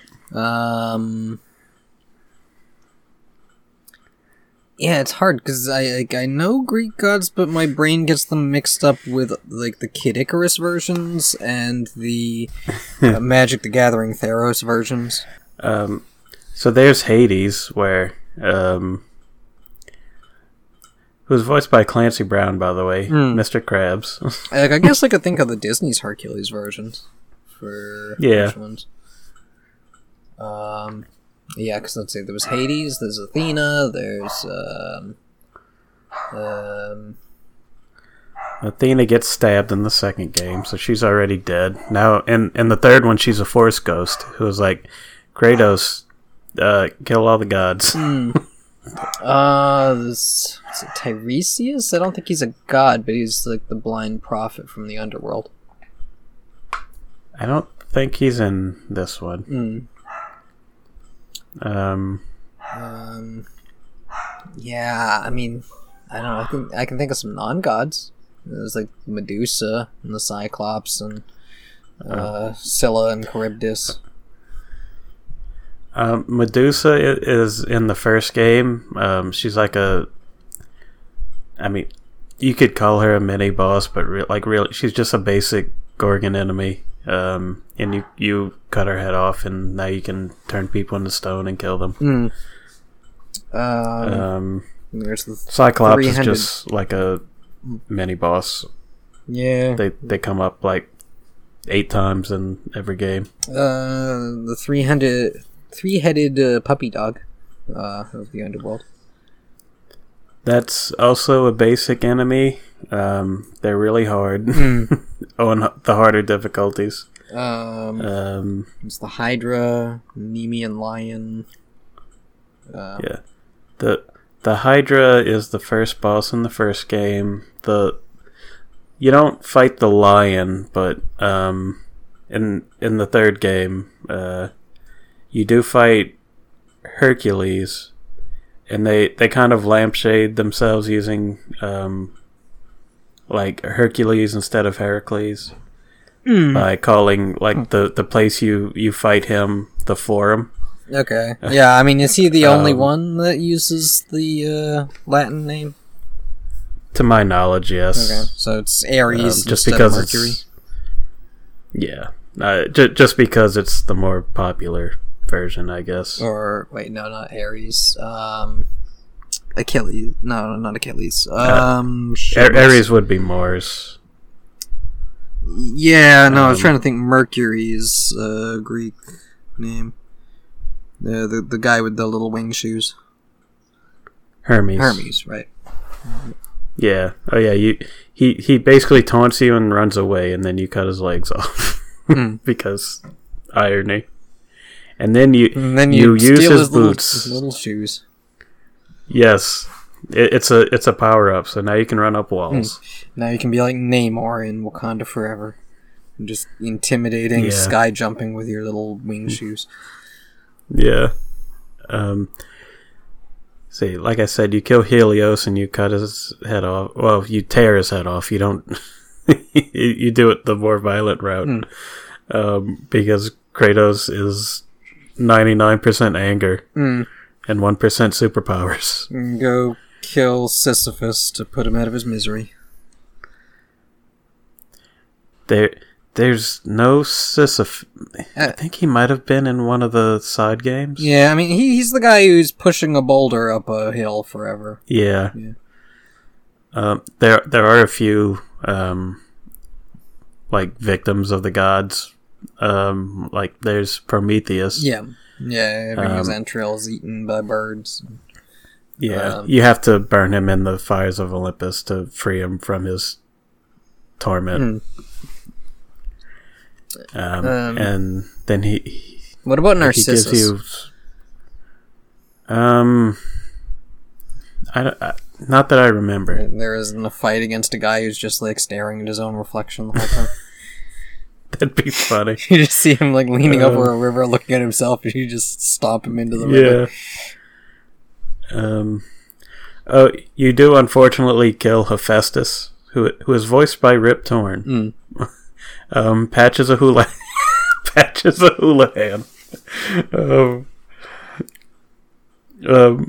Who he's mad because you have to use his daughter Pandora to destroy the Olympus flame around Pandora's box so you can open it again, so you can kill Zeus. But she's his like a daughter to him. Yeah, it's kind of sad, but also not, because it's God of War and it's kind of What about like Hera and Persephone? Oh, Persephone she's dead. In one of the like PSP games, I think Kratos did something that ended up with her dying, and Hades is mad at him. Okay. Either dying or like being in suspended animation magically or something. I don't remember. Because you use her coffin to break open the wall to Hades' boss arena. Oh yeah, the way you kill Hades is you steal his soul ripping claws, and you steal his soul. So now you can get through doors that require you to have the soul of a god. So that's neat and dark. And the way you kill Hercules is by stealing his gauntlets called the Nemean Cestus. And Kratos punches him so much that he just doesn't have a face anymore. Like, you know, in like the Tom and Jerry cartoons, when they get like their faces get squashed and they just turn flat. It's like that, but with blood. Yeah. It's yeah. And Hera, she's just kind of like a rich bitch, and Kratos just gets mad at her and snaps her neck. Okay. There's no fight or anything. Yeah. Oh yeah, and every time you kill one of the gods, it's like, oh, Helios died. Now there are dark clouds that block out the sun. The sky is like, at half-mast. Is that a reference to no, just, you know, how, like, they put the flags at half-mast, like, yeah, anytime somebody important dies.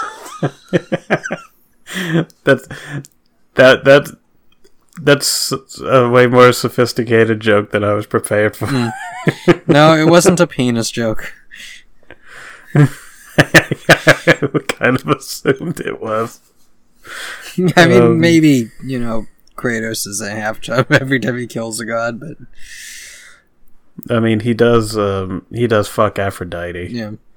And then kills her. That's the sex minigame in this one. Yeah. No, he doesn't kill her. She, I guess, just kind of dies whenever she's very nonchalant about her whole society being destroyed around her. Because Kratos just shows up and she's like, "Oh, a real man," and it's like, yeah, okay, yeah, yeah. She's just horny for everything. Yeah, that's yeah. Let's see, what other gods do we kill? I think that's it. We got all the big ones, I think. Yeah, listeners can write in if they think of a god you forgot.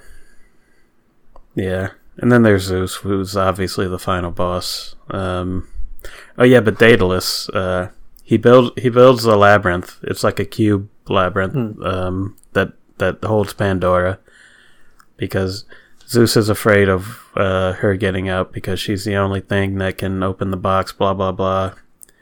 And the whole theme is that Zeus is scared of... he's gripped by fear because Kratos, blah, blah, blah. He opened Pandora's box and now all the evils of Earth have been released, and now Zeus is full of fear, and that turned him into a bad guy. So... Basically, the end of the game is Kratos gets Pandora out of the labyrinth, and he doesn't want her to kill herself by throwing herself into the fire, so he can get the box because he sees her as his daughter. So he's kind of protective of her, but eventually Zeus is like, "Don't let that thing touch the fire." Like, for once, let's see, the words he uses is, "For once in your miserable life, don't fail just this once." Which, coming from his dad is just kind of cuts more, I assume. So at that point, Kratos just lets out a really angry scream and then lets Pandora go, and she goes into the fire and explodes.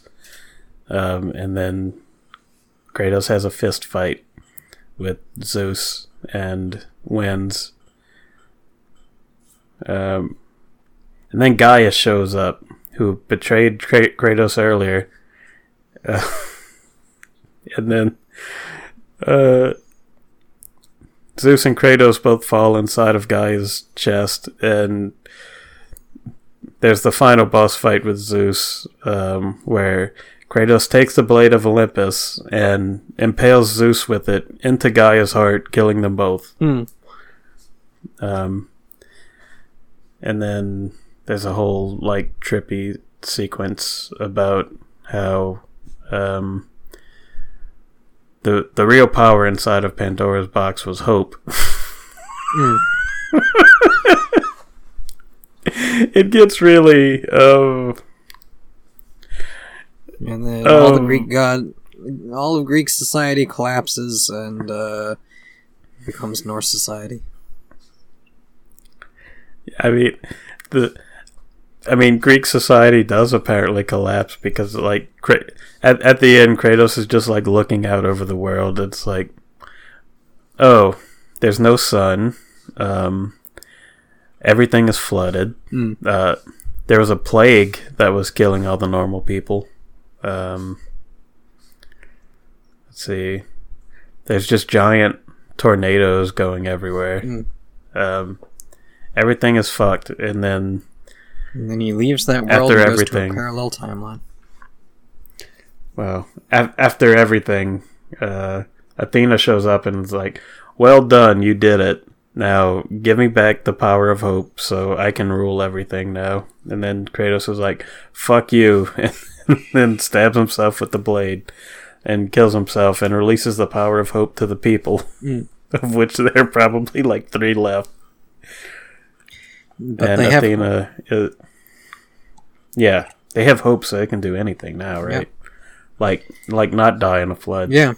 Well, yeah, but they'll die hopeful in the flood. They'll hopefully die. Oh. And then the ghost of Athena is like, "Don't give it to them. They won't know what to do with it." And then she holds Kratos' head up to meet his eyes, and she's like, "You disappoint me." And then Kratos just spits up a little blood, "Yeah, I know I do, fuck you," and then falls over dead. And that's the end. Everybody dies. The end. Until the next one. Yeah. Until the next one, which is 1,000 years later, where Kratos still isn't over it. He's just somehow not dead again. Yeah. I told you. Too angry. Well, I mean, where's he gonna go now? Hades is dead. He can go wherever he wants. Okay, so yeah, I guess if Hades is dead, then none of the Greeks can die anymore. Hades is dead, not that it really matters, because Kratos could have just crawled out again if he wanted to. Kratos dies more than Krillin. He gets impaled every single time, too. Well, no. In the third one, he falls off the mountain. Yeah. That's God of War. And until 2018, where the start of the game, he chops down a tree, and his wife is dead, and he has a son, and he doesn't really know his son very well because he's a bad father. I wonder why. I wonder what kind of hang-ups he might have about being the father of a kid. Or how many other kids he has, considering how many sex scenes he had. Yeah. Well, any kids he might have had are now dead, so he doesn't have to worry about that, including the one that he murdered personally. Yeah. So yeah. I got about halfway through the fourth game, but I already talked about that like 5 years ago on this show, which is weird to think about. We've been doing this for a while. Yeah.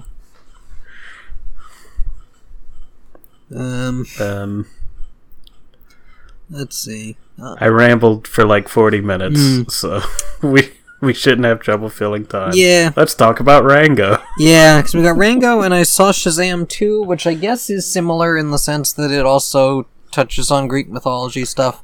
Yeah. But I don't know. It's just, I liked Shazam 1 a lot, and Shazam 2 just isn't nearly as good.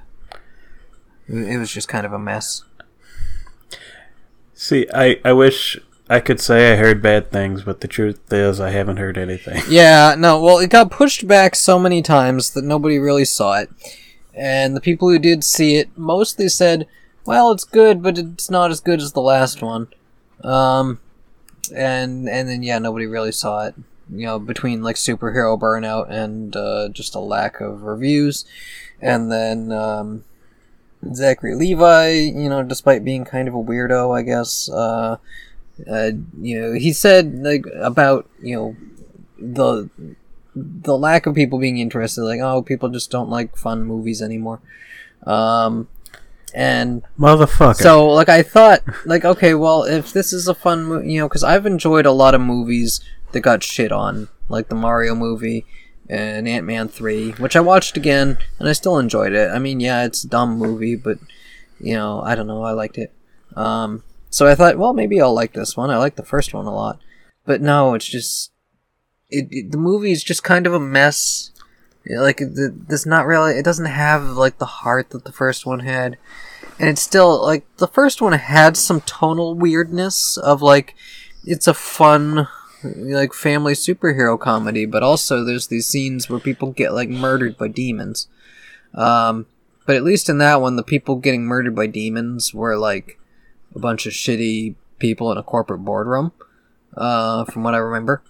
Where, like, this one, there's, like, it's like, okay, so it's like a few years later, or I think they say at one point it's 2 years after the last one, but also because pandemic, you know, it got delayed, so it came out like 4 years after, even though it's supposed to be set 2 years after. But it's, the Daughters of Atlas, this trio of, like, ancient Greek warrior goddess women, played by Helen Mirren, Lucy Liu, and some third person whose name I don't remember. Helen Mirren of Troy. Yeah, she gets to play this joke. Like, evil, goddess. And they are trying to, I mean, at first, like, they steal Shazam's, you know, the wizard Shazam's staff, which is broken, but then I guess it turns out he's still alive, even though he, like, crumbled to dust in the last one or something. Turns out he's still alive, and he's just powerless, because he gave all his powers to, Billy Batson, who then shared the powers with his whole, like, foster family. So Shazam's just, like, the wizard is just sitting in this, like, magic prison or something. And they force him to fix the staff, and then they can use the staff to take the powers away from the Shazam family. And so then the plot that with the, you know, the kids is that, like, they're getting older, and they're, you know, trying to, like, grow up but also stay together, I guess. And I don't know, like even trying to remember what happened in the movie is hard because there wasn't a whole lot of interesting stuff that happened. And then yeah, like I don't know, like the tone is like light and silly, but then there's like a part where like that like a couple of the kids are up on a roof, and then the villains show up, and then the principal comes to go check on them, and then they just mind control him to walk off the roof and kill himself, and he actually does. Like there's no last minute rescue. The guy just falls to his death, and it's like, what the fuck? This like clashes with the tone completely, and it's not like in the first one where it's like, yeah, okay, the villain's dad was a shitbag, and then he lets a demon loose in his office to murder him. Like, sure. When it's just like, guy comes to check on kids and then is made to commit suicide. Like, this is fucked up. Like, what are you talking about, Zachary Levi, about people not liking fun movies? This movie is a mess. But yeah, I don't remember everything that happened. I wasn't even that focused on it. It's just like the Sisters of Atlas take one of Freddy, the cripple kid. They end up taking his powers away, and so then he has to like work with the wizard to try to get his powers back and like steal the. I know. I think he was trying. He wasn't trying to steal the staff. There was like an apple, like a golden apple that the sisters also wanted, so they could plant it and grow a tree that does some magic something or other. And then they made like a barrier that covered the whole city and trapped everyone inside. And then released a bunch of like ancient Greek monsters that started murdering people.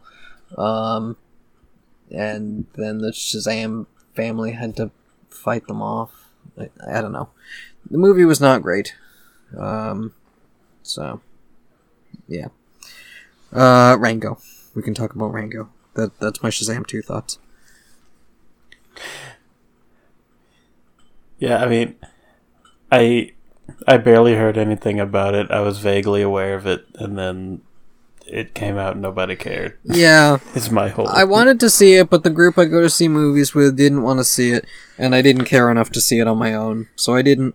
And, thankfully didn't actually have... I was gonna buy it, because I'm like, well, I did like the first one, so I'll probably like this one. But it wasn't... The Stockman didn't stock it on its release day, so I went home, and I watched it on HBO Max, and now I'm glad I didn't buy it, because I will probably never watch it again. It's not as bad as Wonder Woman 1984, but also that's mostly just because it's not even interesting. Damn. Yeah. Harsh. Yeah. You know what isn't harsh? Mm. Rango? Yeah. I don't know. Yeah, I mean, I thought Rango was fine. I saw it back when it came out, and it didn't leave much of an impression. And then watching it this time, like, it's a fine, fun little Western, mostly interesting because of how hard they go on animating this thing.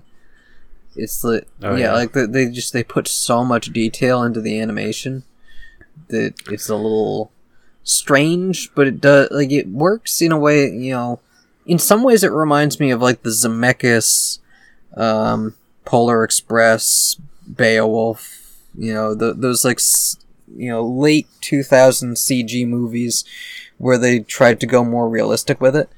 But with this one, at least, because they're cartoon talking animals, they don't have to, they don't have the problem of the faces look weird.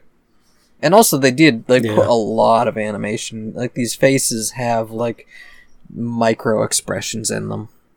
And the whole thing is, filmed in, or animated in a way that feels filmed.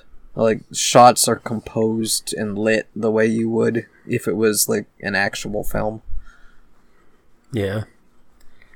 It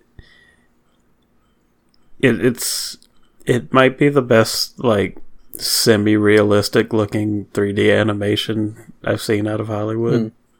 Like I can't think of anything that really comes close. Not Like the I mean, Lion I love King? like Spider. No, Disney's live action animated Lion King. you shut your mouth.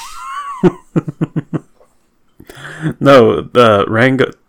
This movie, Rango has a soul. Yeah. Because I mean, like I love movies like Spider-Verse, but like they, Yeah, I mean, Spider-Verse is heavily stylized, going for a comic book look. yeah, yeah, but like Rango, just it looks like actual like animal skin or scales or textures. Like it looks great. Yeah. The whole way through. Yeah, it's like they got the textures and like the models that they used have that minutia to actually like, you know, express in a way that a lot of cartoons don't. Yeah. Yeah, every character's face has like just so many small features. That, like if you pause like if you pause and just look at any random character's face, you'll see like minor flaws, like a scar or a weird patch of hair or something. It's the way they designed it is just great, and I love how nobody's head is really symmetrical. Yeah. Like especially Rango's, who he's got like a weird trapezoid head. Yeah. But anyway, the movie is about like a pet chameleon who just falls out the car in the middle of the Mojave Desert, and ends up finding his way to the town of Dirt, which is just like your average old western town. Yeah. Yeah, it's full of talking animals in clothes, but yeah. It's an old west town, and they're dependent on water that they get from a pipeline, but the water is, mysteriously not working right. It's kind of goopy. Yeah. They're almost out of water, like the whole town is panicking. Yeah. Yeah, like water is their economy. Like their bank is literally a jug, like an office jug of water. And it's got like hash marks on it to show how many days worth they have.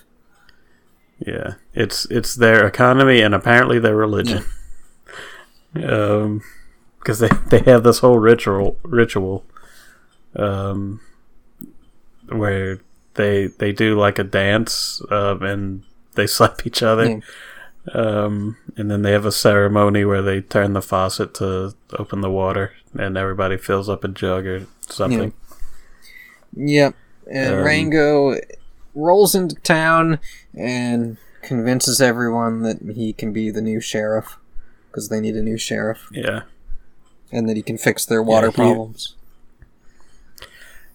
He thinks he's an actor, because I'm assuming he comes from the family he comes. The family that left him is presumably from California or something, so he thinks he's an actor.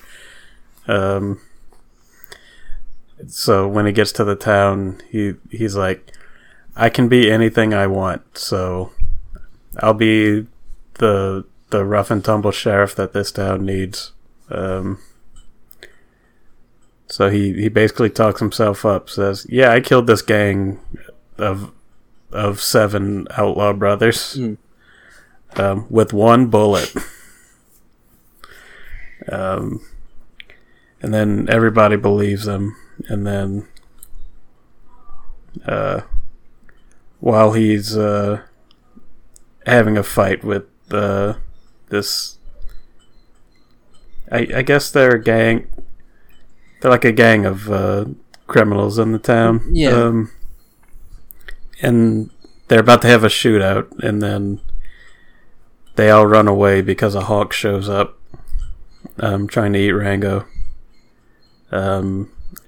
And through shenanigans, he ends up killing it by dropping a water tower on its head. And he does it with 1 bullet, so everybody believes his story, and the mayor makes him the sheriff. Yeah, and you find out later that the mayor is the one behind the water thing. He's been manipulating events, and so, he sees an opportunity in Rango to, make him the fall guy. Yeah. He sees that Rango's actually just an idiot who doesn't really know what he's doing. Yeah, that's like the double cross that sets up the actual finale. Is uncovering that the mayor's behind it all. Yep. And there's the whole side plot of like the mole family that steal the water jug from the bank, and Rango has a whole team of a posse of the townspeople to track him down. Yeah, like that's where he actually earns the town's trust and becomes integrated with them. Because, he leads this rescue mission. Or recovery mission. Yeah. There's so many good, like, just one-off comedic lines. I think the one I laughed at the most is when they're sitting around the fire. And they're talking about weird things that they've like eaten and spit up, and one's like, one time I spit up a whole Dalmatian. And then another one's like, yeah, one time I spit out a whole tribe of pygmies. Man, they were mad. Yeah, I mean, I remember, I think I was playing Zelda at the time, so I didn't hear everything, but I did definitely look up and laugh when they did. Like they were the escape chase after they've gotten the water. The moles are riding on these bats, and there's a part where one of them spins out and crashes and explodes like it was a car, but it's a bat, but it explodes into flames because it crashed into a wall or something. Oh yeah, every time the bats are on screen, it's like whenever they're damaged or shot at, it's like they start trailing flames for no reason. Yeah, the bats are just planes. Yeah. Another joke that really got me was they're tracking the moles, and there's this crow guy who's like a stand-in for a Native American tracker, and he's like I can smell it. One of them is blind, and the other has an enlarged prostate. Then the doctor comes up with a rubber gloved hand. It's so stupid, but it was funny. Yeah, and it's funny this movie was Nickelodeon put it out. Really? I think, yeah, if I remember right, it was a Nickelodeon movie. That's cool. Yeah, even though it's it's Gore Verbinski from Pirates of the Caribbean directed it, and just animated by Industrial Light. Yeah, Magic. It was just a lot of time and money and effort put into animating and designing this to be a film quality CG animation. Yeah. It might be the best looking 3D animation I've ever seen. I think it is. Or some of it, at least. Yeah, I mean, like you said, every character just has, fantastic micro expressions. Yeah. The way they animate water actually looks like water. Yeah, I mean, it's... Yeah, I'm looking at the Wikipedia now. It's the kind of movie, I watch it, and I just have a smile on my face throughout the whole movie. I love it. Yeah, let's see, let's see. At the 84th Academy Awards, the film won Best Animated Feature, making it the first non-Disney or Pixar to win since 2006's Happy Feet, and the last one to win until 2018's Spider-Man Into the Spider-Verse. Happy Feet. Yeah, somehow Happy Feet won the 2006 animation Oscar. what other movies came out that year where Happy Feet was the best animated movie? Cars was the Pixar one of 2006. I think Cars might be better. Probably. It's a low bar. I mean, although was Happy Feet was I'm gonna click it now. George. Yeah, Miller. Yeah. The Mad Max guy directed it. Yeah. Like it's not bad, but I like Oscar for best animated. Yeah. Like that's weird. Yeah. But yeah, I guess it's always Disney or Pixar, except 2006, 2011, and 2018. Although I know since then, Guillermo del Toro's Pinocchio won, so I guess there's been more non-Disney Pixar ones to win.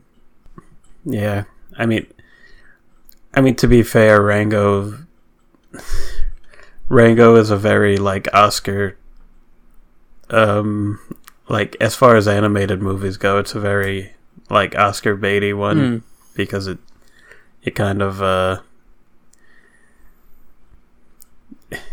just plays on the tropes of Western movies. Yeah, like Western and acting, like and actors. Like there's a Fear and Loathing in Las Vegas reference. Yeah. All the way at the beginning. Yeah, actually, and there's a part toward the end where a CG animated. I mean, it's all CG in it, but there's a CG Clint Eastwood shows up, and when I saw it, I thought, I mean, I feel like it would work better if they had live action Clint Eastwood, like in SpongeBob movie, having Hasselhoff show up in live action. Just for this one scene, just have a live-action Clint Eastwood. But then I found out later, I think in the credits, it wasn't Clint Eastwood voicing it. I think it was Timothy Olyphant. Yeah. Which it's such a good impression. Yeah. Like it sounds exactly like Clint Eastwood, like his gruff Western voice. No, he doesn't talk. Like he says more in like the 2 minutes he's on screen in Rango than he does in like that whole 3 movies. Yeah, it's very good. We didn't even talk about Rattlesnake Jake. Who's like he's a great, I don't know, anti-villain, I guess. Yeah, well, he's like villain who turns at the end because there's a bigger villain who's also been manipulating him. Yeah, I do like that they set up when the turtle mayor says or tortoise mayor, whatever. He says he's going to bring in Rattlesnake Jake, and one of his henchmen says, "What, him? He's the Grim Reaper. He doesn't leave without taking a soul." And then at the end of the movie, he takes the mayor and just runs off with him. Because he's gonna kill him and eat him probably. I mean, I don't know how snake digestion works, if it can dissolve a turtle shell or not. But he can break the shell. He's got a minigun. Yeah, he's not a normal snake. Tail. No, he's got a mustache. Yeah. He's got a hat and a mustache. Yeah. Voiced by Bill Nye. Yep. Yeah, pretty. Everyone's favorite villain and everything. This one. Yeah. Let's see who else was in it except for Johnny Depp. Well, let's see. Wikipedia says film stars the voices of Johnny Depp, Isla Fisher, Abigail Breslin, Ned Beatty, Alfred Molina, Bill Nighy, Stephen Root, Harry Dean Stanton, Ray Winstone, and Timothy Olyphant. Yeah. Stephen Root was the bank squirrel. He got drowned. Like in Bill Jotreve. It's I don't know. It's very. If you haven't seen Rango, watch Rango. That's all I'm gonna say. Yeah, it's very good. Yep, I got it for free from my local library because they had a DVD copy. Otherwise, I think it's on Netflix. I bought a copy for $5. because I could, and I like it, so I'm probably going to watch it again at some point. Yeah. Let's see, we're up to 2 hours. The only other thing on my list, which it's a book. I haven't finished reading it yet. But the second book in Brandon Sanderson's, big Kickstarter just arrived. It's The Frugal Wizard's Handbook for Surviving Medieval England. Which, it's kind of like Hitchhiker's Guide to the Galaxy, where there's, like, these little asides from this handbook. It's just I'm not even sure where to begin. So the premise is that it's the story told in the first person by a guy who has initially lost his memory and, is regaining it. So, it's like an isekai kind of thing. He wakes up in this world that looks like medieval England, but as you find out, as he's, finding the pages of this book and remembering how he got here and who he is and stuff. It's in the future. There's a technology that was discovered to allow interdimensional travel, dimensions being, various. It's the quantum physics idea of dimensions, where like a different decision is made and that creates a new timeline. So there's infinite parallel timelines of all the infinite decisions that could be made. So the Frugal Wizard Company decided to buy the exclusive rights to a band of quantum realities in which technology didn't progress for England and like the surrounding area, so that they could have these medieval-esque realities that people could then purchase and go live inside of. I'm like halfway through the book now.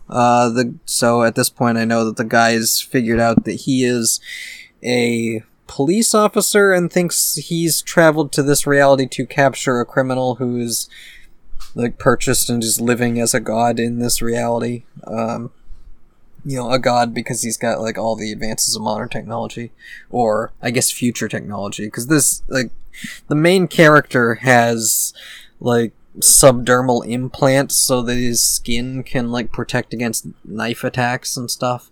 I don't know, it's weird, but it's kind of quirky and kind of funny. Yeah, actually, I'm just looking at a part.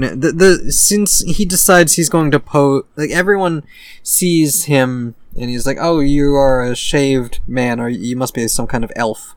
And so he's like posing as like an elf wizard.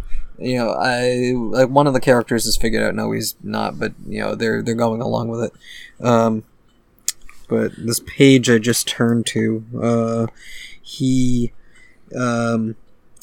uses like modern words to pretend to be magic words, because these people won't know what they mean. Hocus pocus microwave. Yeah, well, he's a silence Thrail, I belled at her, or I shall Nintendo you. Okay. Yeah. That's the kind of humor this has. Let's see. Alakazam Bios, Discography, Philadelphia, Ala Disco, Nitrogen. Yeah. I don't know.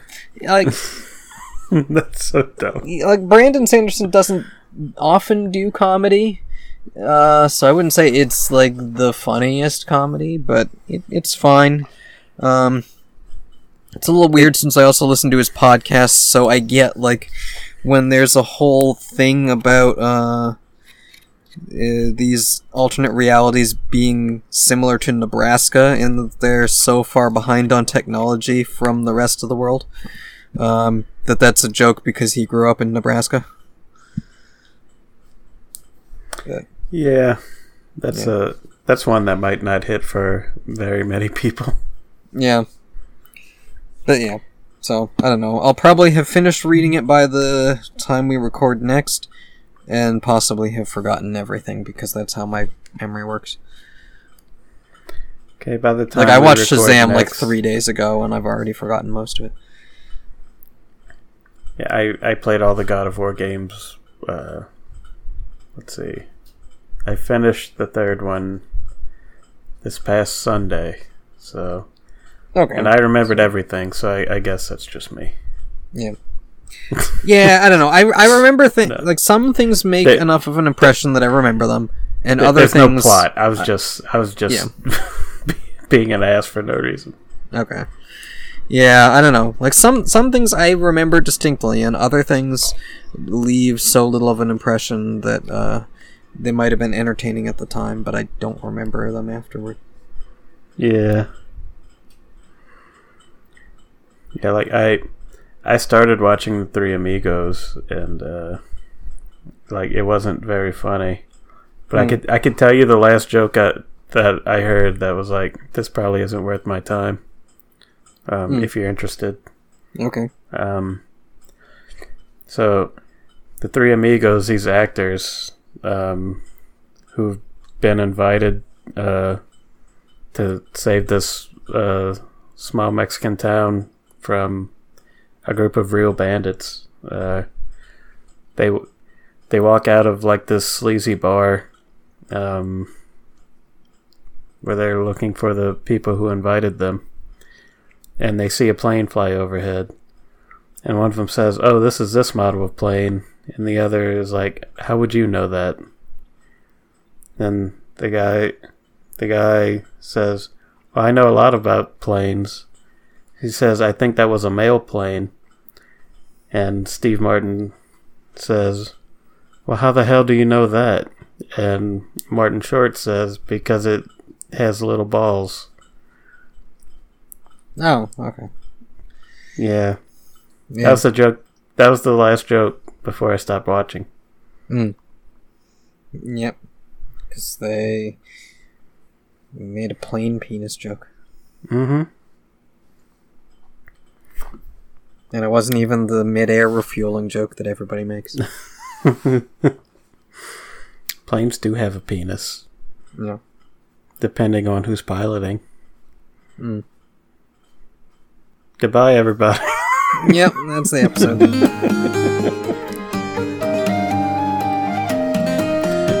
We ended it. We ended it like a Animaniacs joke.